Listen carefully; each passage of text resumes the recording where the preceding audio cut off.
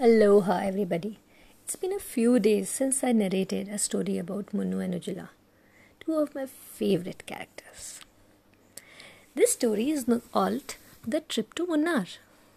On returning from school, Ujula asked her mother, "Will we be going somewhere this Dashera vacations, Mama?" Mom gave her a mischievous smile and said, "Yes, something is there in the offing, but why don't you go freshen up and have something to eat? Go and finish your homework, even lots of it is there, right? We'll talk about it at dinner. Your father will tell you." After dinner, Roshan Lalji used to sit with his children, asking them about their day. It is during this conversation he revealed that they are all going to Munnar. Munnu started jumping around. Yay-hoo! But where is this Munnar, Papa? Oh, it's a hill station in Kerala. Kerala. Oh, that means we are going to the southern part of the country. Interesting. You never took us there. Well, high time. We should go there. The next couple of days passed in preparation for the trip. Mom stitched dresses for both the children. Roshan Lalji had been given a contract of preparing 20 statues for Mr. Kurian's resort at Munnar. He had invited Roshan Lalji along with his family. He said, "After all, the Shera vacations will be there. Children will just get bored at home. Please bring them over. It will be a pleasure to host all of you." One Saturday morning, they all boarded a train to Aluva. For reaching Munnar, many of the people used to take a train till Aluva, and from there, they used to arrange for their transport. This train journey went on very well. There was a scenic beauty was truly indescribable. And the co-passengers were equally interesting. Mom and Dad kept on chatting with them.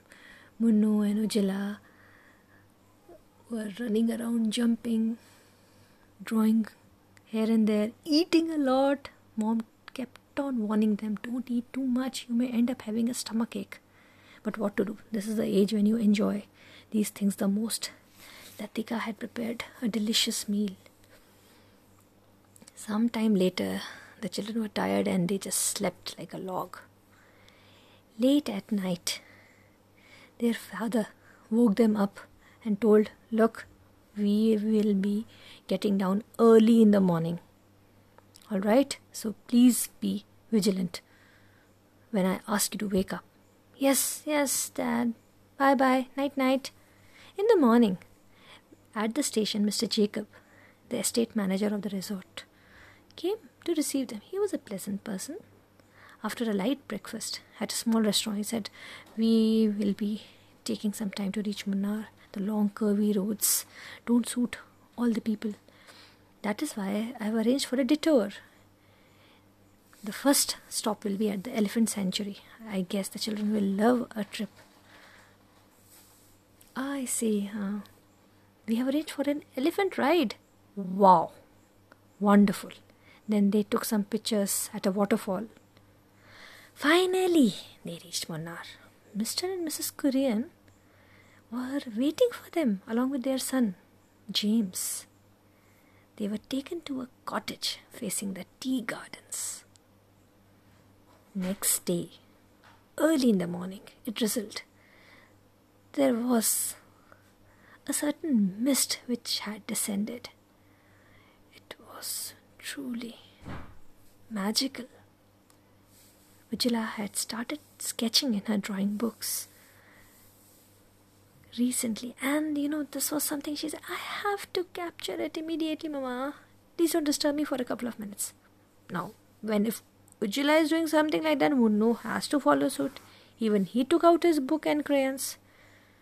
Later on, they ate their breakfast.